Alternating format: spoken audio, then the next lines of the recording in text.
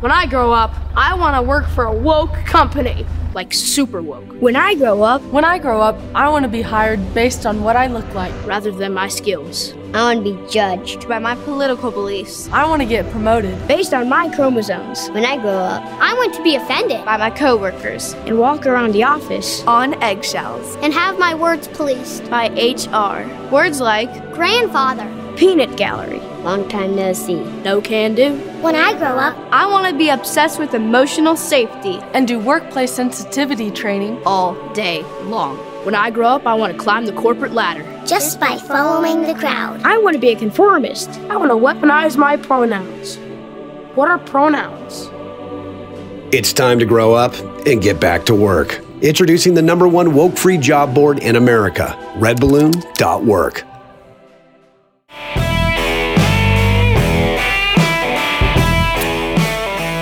No Gabe. Once again. You know what? Usually, the last couple weeks has been no Pastor Toby, but it's no Gabe. He's on. Did we get a vacation? If he says anything about me being gone, I expect you to just. I don't know. No. Welcome to Cross Politic Chocolate Knox here with Pastor Toby, and Joe Webbon is waiting in the wing. Fight by Flight. We're going to talk about that. That's right.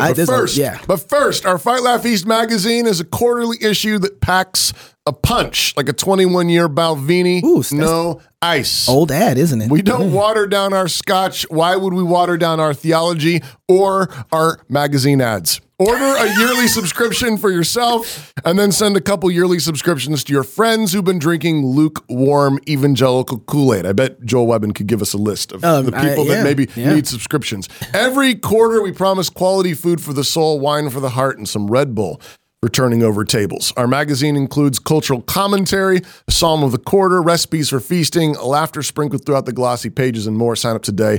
FightLaughFeast.com. I'm pretty sure the latest issue is about to go to the presses if it hasn't already. American Marriage Sodomized. Yikes! Is Jeff Schaefer doing? Does he have an article in that one? But I don't know if he does. But I think several of us are like channeling Jeff Schaefer's. I didn't tell you this. So Jeff hit me up Sunday and said that he has another piece that he's going to release. Have you heard about this? No, I don't. I just love what you're just saying. Yeah, I'm ready.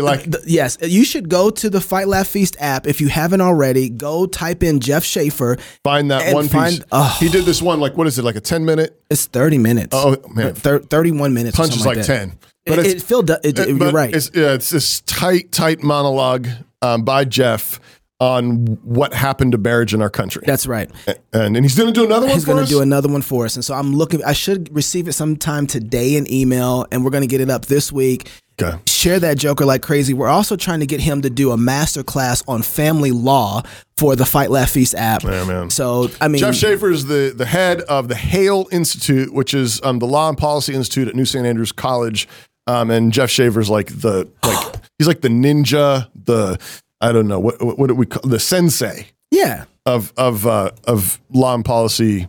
The topic is going to be on how words are to be used, and so how they're using words to reshape reality. Man. So and he's a master with words too. So it's going to be phenomenal. Man, he is. We're so grateful to have back with us our friend, our brother, Joel Webbon. Pastor Webbon is the president and founder of Right Responsive Ministries, the senior pastor of Covenant Bible Church on the north side of Austin, Texas. He's the husband of Megan, father of Olive, Ruth, Eleanor, and Franklin. It's so good to have you back with us, Joel. How's it going? It's going great. Glad to be here. Thanks. Yeah, man. I think we've this is like the second time we talked to you maybe in a couple of months. Yeah, it is. It's great. All I have to do is just keep upsetting people, and I get to hang out with my friends. Are you doing this on purpose? Are you trying to hang out with us on purpose like this? Yeah, just to see you guys. Yes. He's like, what do I got to do? I got Allie Beth Stuckey mad at me. I got the G3 guys mad at me. Come on. But Allie's not mad at you, is she?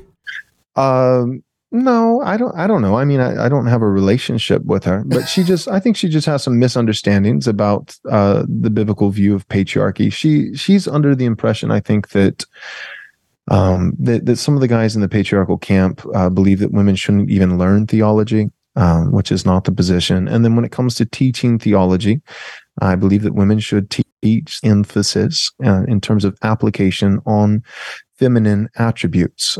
So I think teaching the good is going to be centered on being submissive to husbands and lovers of children. And to kind of contrast that, I don't think that you should have, even with a non-mixed crowd, a women's only context. I don't think that we need to create women only context with a woman teacher doing a 17-week course on doctrine of God. I think that primarily women will learn that, but they'll learn it right beside their husbands on the Lord's Day from the biblically qualified male pastors. And I think that position has upset a lot of people, but I think it's a reasonable position that we find throughout church history and more importantly in the Bible. Okay. Man. Hold on. Before we even, because last time, the reason we're having you back on so soon is because last time we were supposed to talk about your book, Fight by Flight, A Pastor's Attempt at Loving California by Leaving California. And we never got there because we started talking about Christian nationalism and don't let him get you. Don't let him get you off. Let's not get off topic here. There you go. Raise that book up. That's what I'm talking about. And so this is interesting, Joel. So I'm on the internet. And I know we didn't talk about your book last time, but the conversation was so good. And it's like, okay, but I'm on the internet, and the next thing I know, I look up, and there's this guy out in Massachusetts who has a video talking about you. And I'm thinking to myself, what has happened that people who believe in exegesis, exegeting the scripture, working through the Bible, the Lord's Day, and not like some sort of performance or show stuff like that? What happened? What has Joel done that has made Reform guys all of a sudden pick their topic around you? Like, what have you done where they interrupt the exegesis of their text to drop in this clip? Today, there are popular supposed Reformed Baptist podcasters who are attempting to make a movement to popularize the insane notion that Christians should only live in red states and are under some sort of divine imperative to flee blue states, to flee secular and hostile cities, to retreat to small towns in Texas. I'm glad we have a visitor from Texas with us today. And the purpose of this is in order to avoid their tax dollars going to governments that do wicked things. I guess they've forgotten about what Jesus said about paying taxes to Caesar. Caesar wasn't exactly a Christian prince. So when I say, where is the Spirit today? What I'm observing is something more like this. Lord, I will live anywhere you want me to live. Lord, send me anywhere and preach the gospel. I will preach the gospel anywhere you want me to preach, as long as there's a Republican mayor. This is a doctrine of demons. Or as I put in my notes, are you kidding me? That is the worldliest thing I have ever heard, cloaked in pseudo-spiritual pietism by a person who calls everyone else a pietist. Well, Joel. Supposed Reformed Baptist blogger, podcaster. Right. What in the world? You teach doctrines of demons now? Apparently, yeah. Yeah, so one correction would be, he lives not in Massachusetts, but in Manhattan. I'm sorry, so he's in Manhattan. Yeah.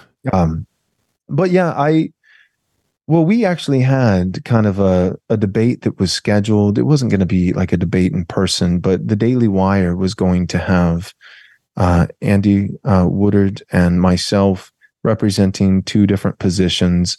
But it didn't happen because a certain someone who was heading it up with the Daily Wire ended up seeking employment elsewhere. I'll just leave it there. But anyways, all that said, it got moved to the back burner. Maybe something will happen or come out of it. But I think part of the people haven't read the book. But what they saw me on Steve Deace. And so Steve Deace, I like him. You guys, you're friendly with Steve Deace. I think he's a great brother who loves the Lord and does a lot of great stuff. But he's for the most part a political pundit. And so he is a brother. He is a Christian. And I think he does great stuff. And so I was honored that he would have me on the show to talk about the book. This is something that Steve has talked about a lot, why conservatives and Christians need to leave, blue states and move to red states as a political strategy. So Steve is having me on the show. I'm going to oblige what he wants to talk about. And the primary thing that Steve and I talked about when I came on the show was political strategy. So we didn't talk about the book in its entirety. We didn't talk about all of the scripture and the biblical reasons that the lion's share of the book talks about the biblical commandments to men as fathers, as sons, as husbands, as grandfathers, as church members, and talks about how at the end of the day, obedience is better than sacrifice. And so we can't just say, I'm living on mission, but forego some of the clearest commandments in scripture. And not in every case, but in some cases, geographically moving may better be more conducive to a man's practical obedience to the clear commandments in scripture than him remaining in a place that's hostile to the gospel and has wicked policies that have economic effects that cause it to be more challenging to obey Christ. So there's a lot of different things in the book, but when I go on a Steve Day show and we're talking about politics, that's the thing that we talk about. So that's probably the issues that Andy and some other guys, they didn't read the book. They saw that one interview for, 20, 25-minute segment where I talked about what Steve had me on to talk about, the political strategy. And these guys don't like political strategy. So, okay, go ahead, Pastor. Doctrine of demons. Just out of all the things they're calling doctrine of demons, I don't want to. We can stay here. We can hash. If this had been a founders movie clip, yeah, they'd all be canceled. right. Ask Owen. So there's a lot to talk about here. But I really want to talk about your book. I really want to try and dig into it a little bit because how do you actually fight by fleeing? Yeah. So my concern is, I pastored in California for a few years, and my concern is that I think there's a lot of Christians who really love the Lord and want to make a difference. They want to be faithful. And they only have two categories. It's stay in your blue state, your blue city, a progressive, godless place, and fight. Be a missionary, be on mission, or it's sin, compromise, surrender, quit, fail. And so what I'm trying to argue is that I really do believe that there's a way of leaving that's not leaving the fight. It's leaving the geographic area. But it's actually a way of fighting. And so I use different texts. One text that I use is the prodigal son, that, it's a profound parable where, the son, he's in a far off distant land and no one gave him anything. The text explicitly says that no one gave him anything. The very next line in the text is he came to his senses. Imagine that. So one of the worst things that could have happened for this young rebellious man is if a member of the father's house had sought him out with a misguided sense of compassion and given him, a leg up. But he needed to be at the end of his rope. He needed to be at the bottom of the barrel when pig slop looks good. That caused him, no one giving him anything, to come to his senses. Then the very next thing is he begins to think about how even the lowest members of his father's house, the servants, they still have more than enough. And so he thinks, I need to go back to the Father. I need to repent. I need to return. And so part of what I'm arguing at a political strategy, at a fight by flight level, is I'm saying that I really think that in some sense, the salt of the earth often are propping up the very policies that they're trying to fight against. What would happen in a state like California if every conservative and every Christian just said, that's enough? That's enough. We're going to leave. And I think some people, by their mere presence, this isn't everyone, missionaries are a legitimate category. But for the average Christian, 16 million professing Christians out of 42 million total population in California, I don't think that the average professing Christian meets the missionary biblical criteria. For the average Christian, if they left and stopped propping up the state by their tax dollars, I think their presence is to fight, but often it ends up funding more than it's actually fighting. And so you think of 6 million votes for Trump in 2020. Was it close? No, 12 million for Biden. But in the Electoral College, Biden actually only won, despite the popular vote and despite all the shenanigans. With the Electoral College, he won by different metrics, but arguably everybody would agree by less than 80,000 votes in a few swing states, 3 or 4 respectively. And so you think 6 million votes down the toilet. I was one of them. I left in December after the election. But 6 million votes that aren't ultimately going to do anything. You spread that out, and all of a sudden, with all the talk about loving our neighbors, I'm thinking about 13 service member neighbors, in Afghanistan that might have liked a different presidential administration. There's a lot of things that would have been different in a tangible way. So that's the political argument, but that's not the primary or only argument in the book. So, okay. You say that they're propping up. I was thinking about this in part of your book. You said that most of the Christians that are there will be propping up California. Let's say that you decide to leave California, and a lot of Christians decide to leave California. Isn't there an argument to be said that if you leave with the same sort of attitude that you were staying there with, all you have done is allow California to become as powerful as it can be, almost like finding a bear in the woods and not taking care of the bear. It's going to find its way out into other areas and harm someone. So if you don't, I had this conversation with founders when we were talking about the documentary on the SBC. And it was the question at the time was, do we leave the SBC or do we engage and fight in the SBC? And part of my response to them was, listen, if you're going to leave the SBC, maim it if you can, right? Don't leave the thing with all that money and all that power and all that ability to have impact wherever you decide to go to. And then you don't have any ability or any say so in what it does. And so there's a few differences though. The SBC doesn't collect money from the local churches at the end of a gun, but California does. Well, some would say. You can stay in the SBC right. And you can legitimately give, I think, less than $200 and pastor a mega church of 10,000 people and give less than $200 annually and still be a legitimate SBC member, get to bring all your representatives to the convention, get to have all your voting power, all your fight. So a lot of fight, a little bit of fund. That's not the case at a political tax level. So then it's not the same. My point is that if you leave it, and it still has that kind of power, isn't it a problem?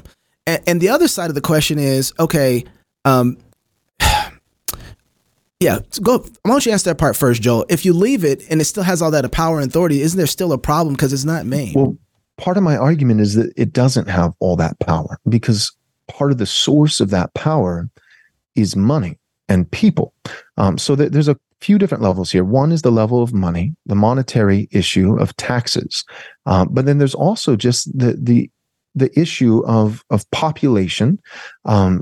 California has already lost a seat. I think a couple seats. Can you guys verify that? I don't know if it's 1 or 2, but as a population shifts from one state to the other, like I'd like to see Idaho have more state representatives. I'd like to see more political power. So we're not just talking about the state, but we're also talking at the federal level. So there's voting power, there's tax dollars, there's all these different things. And again, that's not the private, that's the thing that I keep talking about because that's the thing that people want to talk about because it's the thing that upsets people. But that's not the primary argument. The primary argument is I think that I'm not saying we're here at this point. It's not a 1-to-1 ratio today. But it seems as though there's a trajectory where you can lose your kids if they all of a sudden start identifying as the opposite gender and you're not affirming that. That is a real possibility. There's a bill right now with California. These things are happening. You've got I think it was a state senator or someone in California who just had a speech that was going viral around the internet where he said, as soon as I finish my term, I'm leaving. And he literally said, if you love your kids, leave the state. I always argued, stay and fight. That's not my argument anymore. You should leave. So here's my point. California is not equivalent to the Sudan. Right. But it could be eventually. And all I'm saying is I think that in America, that we've never had to think this way. But I think we're going to have to start thinking about states in our nation the way that we've thought about global missions, right? So when you think, hey, somebody wants to go to Pakistan, somebody wants to go to the Sudan, they feel called. Well, we wouldn't just send anybody. We would say, all right, that's a tough spot. That there's extreme hostility towards Christianity. There's some biblical criteria we need to consider. Let's talk with your elders.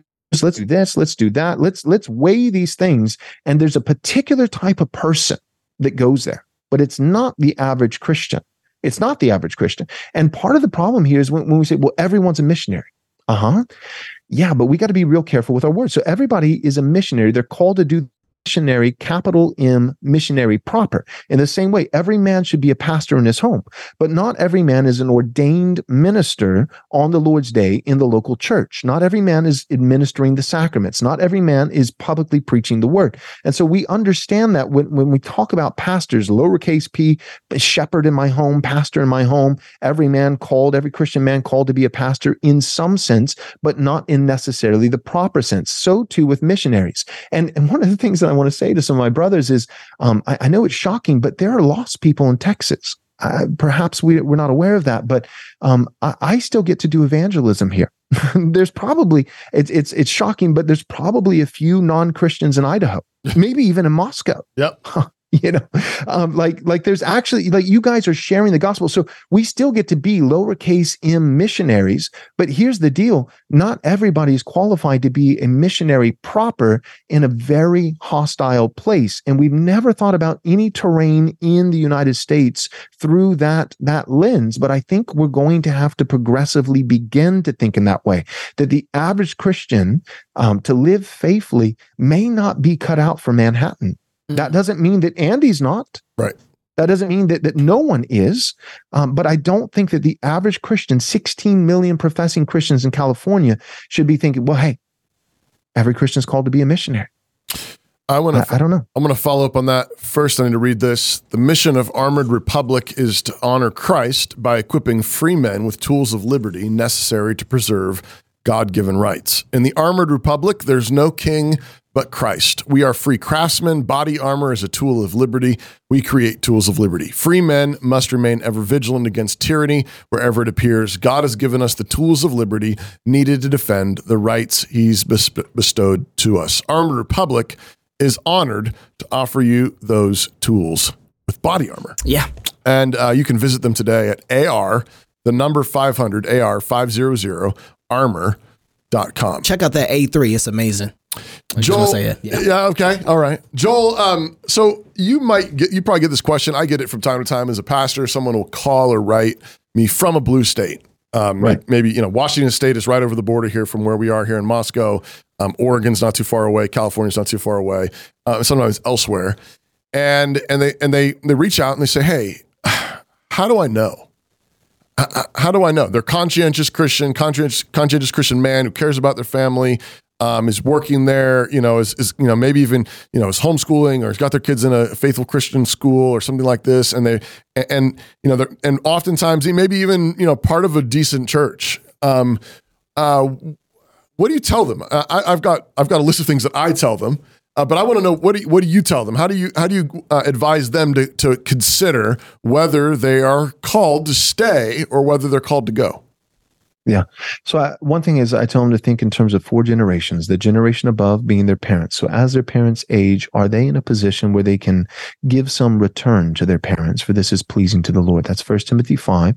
It is explicitly addressing widows, but I do believe that there's general equity there, that even if your father and mother are both still living, that it's great if we don't just ship our parents off to the glue factory. It's, I think, a wonderful God-honoring practice if we our parents into our home and we care for them and that they're surrounded by their children and grandchildren, perhaps even great-grandchildren as they die. So that's a generation above. The generation that you are, that would be your wife. At that level, I think of Titus 2. One of the things that is esteemed is keepers at home. In the vein of Proverbs 31, I believe that women can supplement their household income, but even in Proverbs 31, industry was attached to the household in many different ways. This woman, she buys a field, she's making investments and turning a profit, praise God, but she's not necessarily going for 40 weeks out of the home working for another man. So even when she buys a field, she's making that decision. But what I always ask people is, whose money did she field? Her husband's. And so she's her industry is connected to the home. So and duties are so fruitful that it's overflowing, but it's still keep her at home, especially if you have young children in that particular season of life. So a woman can work in some capacity, but it is ideal and pleasing to the Lord as much as you can to be able to survive off of a single income so mom can be with the kids. The kids, now we're a generation below. Fathers, this is Ephesians 6:4, do not exasperate your children, but train them up. And so I believe that fathers are called to protect and provide in a very practical sense. Protect and provide, that's a gun and a job, two things that California is trying to eliminate, by the way. But protect and provide. And one of the things that a father is called to provide is not just food and shelter and clothing, but also a distinctly Christian education. And so it is not permissible. I don't believe it is permissible, especially in this day and age. It's one thing back when the public schools used to be kind of the Protestant schools, but they're not. And they haven't been for a long time, especially not in 2023, and especially not in a blue state. So I don't believe that it's permissible for a father to send his children to Caesar to be trained. I think that he's going to have to give them a Christian education. He's going to outsource a lot of this in most circumstances in homeschooling with his wife, or sending them to a Christian classical school. But in both cases, it means the wife has to be at home, so he can't rely on her for a second income, or he's going to have to pay tuition. He's going to have to pay those property taxes for the public school he doesn't use and the tuition for this private Christian school that he does use. Then the fourth generation, even one below the children, a good man leaves an inheritance for his children's children. That cannot be anything less than a spiritual inheritance. But I would eat my hat, if I ever wore one, if it's not something more. I think that the Lord has in mind nothing less than a spiritual, gospel-rich inheritance. But I also think the Lord's probably thinking about a little bit of cash. Now, that is a sliding scale, leaving it inherit than somebody who's a Christian evangelical in America. And so I'm not putting a number on that, but I do think that we should be thinking about the financial well-being of our grandchildren. I think that's kind of the heart principle in that verse. So my question would be this to anybody who emails me from a blue state is, are you doing that? Is your wife working 40 hours a week out of the home? Are you actively thinking we should have less children? We should have less children. We should have less children because we can't afford them? Do you own a home, or are you building someone else's wealth by renting? Are you working towards and thinking about the financial planning of your grandchildren? Your father and mother, are you geographically and economically positioned to give some return to your parents when that day comes and when they need it? And then lastly, I do believe in the tithe. I believe that that's still a New Testament principle. Are you a part of a solid biblical local church and giving 10% of your income? Are you doing all that? If you are, and you have a solid church in the community, and you're not having to compromise on any of these clear commands, and you feel a call of God to stay and fight in the thick of it, in the fray, praise God. God bless you. The problem, though, is when people, and I know people like this, we're saying, I'm fighting the good fight. I'm a missionary. Kids are in public school. Wife works out of the home. Not even a thought about mom and dad coming to live with them as they age. No financial planning for the children's children. They're not tithing to the church. They're giving 2%, but they're giving Caesar his full due. At that point, I just want to say, okay, what did the state taxes go to? Is abortion on the books? Are you funding that? It's going to be hard. It's going to hurt, but let's take an honest look. Here's your fighting resume for last year. Here's your funding resume. Are you out funding your fighting? And be honest. It may hurt, but can we have that conversation without it being a doctrine of demons? And if the answer is yes, I'm funding more than fighting. Okay, see if you can repent there. Yeah. See if you can repent. Yeah. If you can't, though, leave. Not everyone's going to be a missionary to the Sudan. And that's not the same as Manhattan yet. Yeah. Yet. Right. That's good. And I think the thing there, I just want to underline, I know this is your point, but it's like your Christian obedience in caring for your parents, in loving your wife well, and providing and protecting your children, and then thinking of your grandchildren. That obedience is central to the fight. That's right. That is the fight. That is the fight. That is the fight. I mean, this is, and it's hard to get our heads and hearts around this, but this is God's blueprint for dominion. His blueprint for dominion is the family, is faithful marriages, faithful generations, up and down. And that is the fight. And so your point is, if you're fighting, great, then stay and fight. If you're all in and you're making a dent, then great. But if you're not actually fighting, then don't call what you're doing fighting when it's actually funding the enemies. And I think you're absolutely right. Start by trying to repent and trying to obey. But if you just cannot, given the constraints on you, then you need to repent, which means you need to go to wherever you can obey. Joe, you got time, right? And this assumes that you can, right? So, like, if it's like, well, I can't get my wife out of working 40 hours a week, and I can't afford to get my kids out of the school.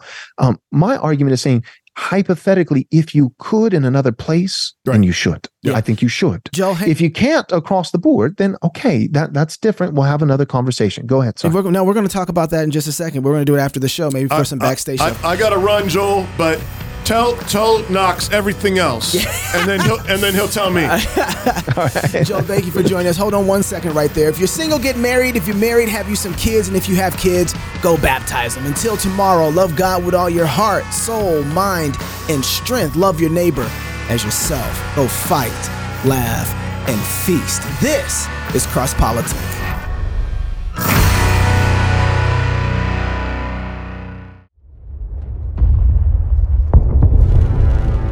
It is the duty of the free man to resist tyranny at every turn. Every man will either watch his freedom stripped away or take action to protect what he loves. Introducing the A3, the newest revolutionary body armor from Armored Republic. The A3 is the new standard for lightweight multi-hit body armor. A3 plates are incredibly light at 4.6 pounds. The patented design captures fragmentation while remaining multi-hit capable. The A3 will stop up to M80 ball, yet comes in at only 0.7 inches thick. The A3 is the thinnest NIJ .06 compliant or certified composite standalone plate that includes the drop test. The A3 is the first of its kind, patent pending, that combines an alloy strike face with polyethylene backing, revolutionizing body armor technology by providing strength and durability while remaining sleek and maneuverable. The A3 is the new standard in lightweight body armor. The fight against tyranny just got stronger.